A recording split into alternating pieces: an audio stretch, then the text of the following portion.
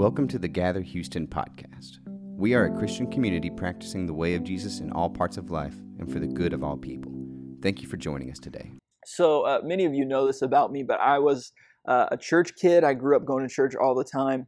And one of the, let's call it a goofy thing, one of the goofiest things about going to church all the time when you're a little kid is that you get told all these Bible stories and metaphors that weren't really meant for children. Like at minimum, the Bible is rated PG-13. But if you go to church your whole life, especially in the 90s, that's when I went to church, that's when I was growing up, especially in the 90s, they told you all the Bible stories. And I was the kid with my sweet Sunday school teacher that always asked like one more question than I think she wanted me to ask. Like, Miss Linda, what happened to all the animals that didn't get to go on Noah's Ark? Miss Linda. And it didn't take me long to realize that all the murals in every church we ever went to, all the Noah's Ark murals were memorial murals, PG-13 at minimum. Okay, and today we're going to look at Ephesians chapter 6, really popular passage about the armor of God. And this is a passage that I got taught, that got used kind of on me from a very, very young age. And I had lots of questions about it because Paul says, we're going to get to it. Paul says, like, get your shield ready, put on the armor. And again, I was like, Miss Linda, who are we fighting? And more importantly, when are they showing up? Like, these are big questions. If I need a sword, I need to know that quickly. Like, I didn't have any swords at home. And so there are these passages that are sometimes misunderstood. And of course, this one is a metaphor, and the Bible is full of metaphors. And I know this is a familiar passage maybe for you, but I'm hoping that no matter how familiar or maybe triggering it is for you, we can just kind of come at it with a sense of real openness, with a sense of maybe trying to understand it in a new way. And I'll tell you who we're fighting against in just a second, because I had lots of questions about it. So we're going to read this together. This is Ephesians chapter 6, verses 10 through 17, is what Paul says to the church in Ephesus. He says, finally, which by the way, finally, right here, this is the last week of our series on the book of Ephesians. I've really enjoyed it. But here we go. Finally, be strong in the Lord and in his mighty power. Put on the full armor of God so that you can take your stand against the devil's schemes. For our struggle is not against flesh and blood, but against the rulers, against the authorities, against the powers of this dark world, and against the spiritual forces of evil in the heavenly realms. Therefore, put on the full armor of God, so that when the day of evil comes, you may be able to stand your ground. And after you have done everything to stand, stand firm then with the belt of truth buckled around your waist, with the breastplate of righteousness in place, and with your feet fitted with the readiness that comes from the gospel of peace. In addition to all of this, take up the shield of faith, with which you can extinguish all the flaming arrows of the evil one. Take the helmet of salvation and the sword of the Spirit, which is the word of God. So this is clearly a metaphor. We're not supposed to put on armor today. It's a metaphor, and there's a lot of military language here. And just right out of the gate, I want to at least acknowledge that typically I do not love when military metaphors are mixed with Christianity. I don't think the Christian faith is particularly pro-military or pro-war. And so sometimes when these metaphors get mixed, it makes me a little bit uncomfortable. So if you're feeling uncomfortable, I just want to acknowledge that's totally okay. I don't think we should all sing "I'm a soldier in the army of the Lord" at the end of this. I don't think that's a helpful mixing of metaphors here. So I want to just acknowledge this. So what does it actually mean to put on the armor of God? And I know that it seems like this passage is about fighting, that it's a real offensive kind of posture. And it's why I asked my Sunday school teacher, sweet Miss Linda, who are we fighting and when are they coming? It seems like it's about fighting. There's sword and armor and a breastplate and a helmet and all of that. I get that. But I don't think Paul is actually encouraging us to take an offensive posture. I don't think he's encouraging us to fight And particularly, I think that putting on the armor of God is definitely not about fighting against anyone. So he says really clearly in verse 12 that our struggle isn't against flesh and blood. And then he goes on and he says our struggle is against the powers and the principles of darkness, and this kind of interesting language. And to be honest, I don't know what all of that means. So I don't know totally what it means that our struggle is against the devil's schemes and the powers of darkness. Okay, I don't know exactly what that means. But what he says really clearly is that our struggle is not against flesh and blood, which means that for Christians, people who are seeking to follow Jesus, there is not a person or group of people that is our enemy. We do not have an enemy. And though it may feel really nice to call out a common enemy, to say that that person or those people are the people we're seeking to defeat, Paul really clearly, flesh and blood, no person. Our struggle is not against a person or a group of people. There is no person. I just want to look right at you. There is no person or group of people that are our enemy. We do not have a common enemy. And I don't think this is about fighting at all. So you'll see that Paul doesn't actually tell the church in Ephesus to fight in here at all. At all the places where you think he's going to tell them to fight, he tells them to stand. So he says to stand against the devil's schemes, to stand your ground. And then in this really interesting turn of phrase, he says, after you've done everything to stand, and it kind of seems like he's going to say, then fight. He says, then stand firm. So after you've done all your standing, then stand a little longer. And we kind of automatically read violence into this. We read offensive language. We read fight against the devil's schemes. And after you've done your standing and your nonviolent kind of posture, then you fight. But he says, no, when you're done standing, then you got to stand a little longer, because this is the gospel of peace. And I think he might be offering just a little bit of a critique for us today. That though we like to put on an armor to fight, the call of the Christian faith is a posture of planting both feet on the ground. It's a posture of perseverance. It's a posture, another way to translate stand would be to withstand. It's a posture of surrender, acceptance. It's not offensive at all. We simply plant our feet and we don't give up. We're not fighting against anything or anyone. We're standing firm, not fighting against. And the last couple weeks for me have been kind of hard weeks.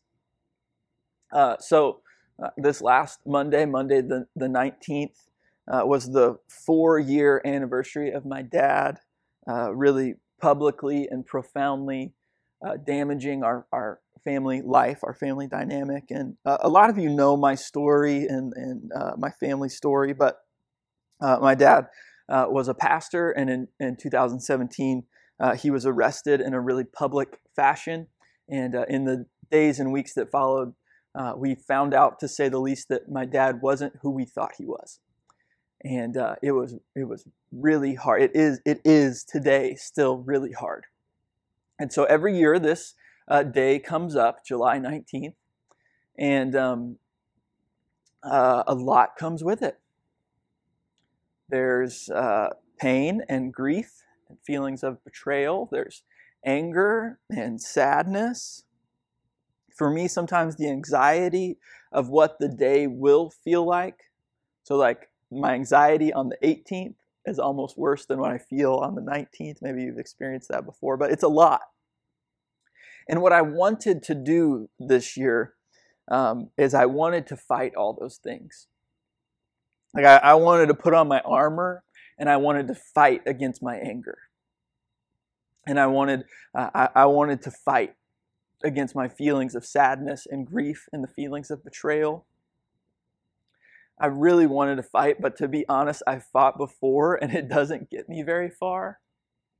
And so I definitely did not do it perfectly, but instead of fighting this year, I tried to do some withstanding.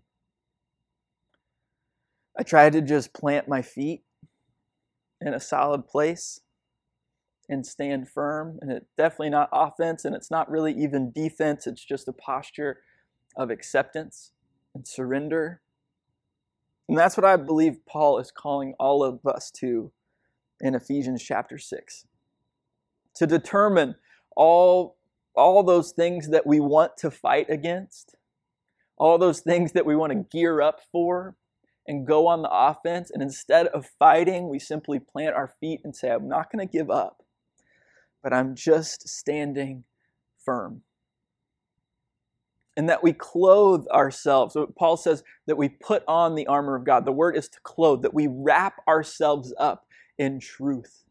That we wrap ourselves up in salvation and justice, righteousness and faith. That we wrap ourselves up in the salvation of God, and we plant our feet and we withstand.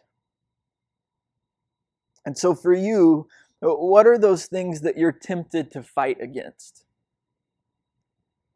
Like, what are those things that you've fought against for a long time? What's really difficult right now? And I was feeling kind of vulnerable for this message, as you can see. So what I did is I made a list. Maybe you should make a list of all those things that you want to fight against, that maybe it's time to do something else. I made a list. So I'm going to share my list with you. Maybe you should make a list. But here's my list. I'll tell you anyway. Here's my list of the things that I'm tempted to fight against. I'm tempted to fight against a culture of busyness, the grind culture. I'm tempted to fight against constantly comparing myself to others. I often fight against my anxiety, my need for certainty or rightness. I usually fight against the feeling of my plans not working out.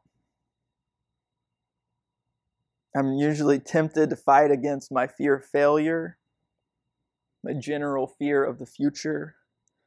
And I'm trying to not fight those things and to just withstand. To just plant my feet in a posture of acceptance and surrender and to persevere. And so what's on your list? What are the things that you would typically fight against? Maybe it's some anger, resentment, that you feel like you're just battling. And what does it look like for you to put on the armor of God? Right? And this is just a metaphor, okay? So it's just a metaphor. So maybe you need a different metaphor. Like Paul says, you just clothe yourself. That's what he says, you clothe yourself with the armor of God. Maybe you need to picture clothing yourself a little differently. Like, what if the metaphor was you need to wrap yourself up in the weighted blanket of God? And written on that weighted blanket is the truth of who you are. That you are saved by God. That in His justice, He makes everything right. It's just a different metaphor. So I wonder what that metaphor is for you. Maybe you just need to hold on to one of the words that Paul says, right? In the armor of God, there's truth and justice and salvation and righteousness and faith. Maybe you just need to hold on to one of those things. You say, I'm going to clothe myself. I'm going to wrap myself up in the truth of God. Who God says He is, who God says I am. I'm just going to wrap myself up in that. What does it look like for you to put on the armor of God? Maybe you need a different metaphor. And what does withstanding look like for you? What does a posture of acceptance look like for you? It's not giving up. It's not giving in. It's not being knocked over or beaten down. It's about planting your feet and simply withstanding. What does that look like for you? And maybe you do need to start by just making a list and say, what have I been fighting against? What are all those things that pop into my head all day? You know, the further we push those things away, those feelings, the stronger they get. What would it look like for you to withstand in a posture of surrender and acceptance? Right? Paul is encouraging us to clothe ourselves with the presence of God and to withstand all the pain and difficulty that comes our way. Not fighting against, standing firm. And I'm guessing today that for some of you, or maybe a lot of you, that you have been withstanding for quite a while now. That though it might sound nice to practice more acceptance and surrender, you are exhausted by the circumstances of your life. I'm guessing that some of you are just tired because you have been trying to plant your feet for a long time. And so I want to end today by just telling you two things. The first is this: don't give up. Don't give up. You may be too tired to do any more fighting, but you can stand firm a little bit longer. Don't give up. Look at how far you've come, and remember that your journey of healing and restoration was never meant to be a straight line. Don't give up. I know you're tired. I know it's hard. Don't give up. And don't forget that you're not alone. And listen, I know what it's like to feel like no one understands. I know what isolation feels like. But you are not alone. Listen, you got me today, if nothing else. I'm trying to be as vulnerable as I can with you. I got some stuff going on. You've got me. You've got this family here at Gather. You are not alone. And I know that the isolation is real, that you are experiencing it, but you are not alone. Today we clothe ourselves with the presence of God, with God's truth, His justice, His righteousness. We wrap ourselves up in it, and we stand with the people of God. Today we are declaring together that we won't give up, that we refuse to give in, that we won't fight against any longer, but we will and we can stand firm. So Gather, this is my prayer for you today. Live in the freedom that you don't have to fight against anything. You are being held up by the love of this community and by the mighty power of God. So stand firm. Plant your feet in the ground with confidence and withstand all that seeks to sway you from your holy identity as a child of God. Amen. Thanks for listening. If you're interested in Gather, check out our website at gatherhouston.org or visit us on Sunday at 10 a.m.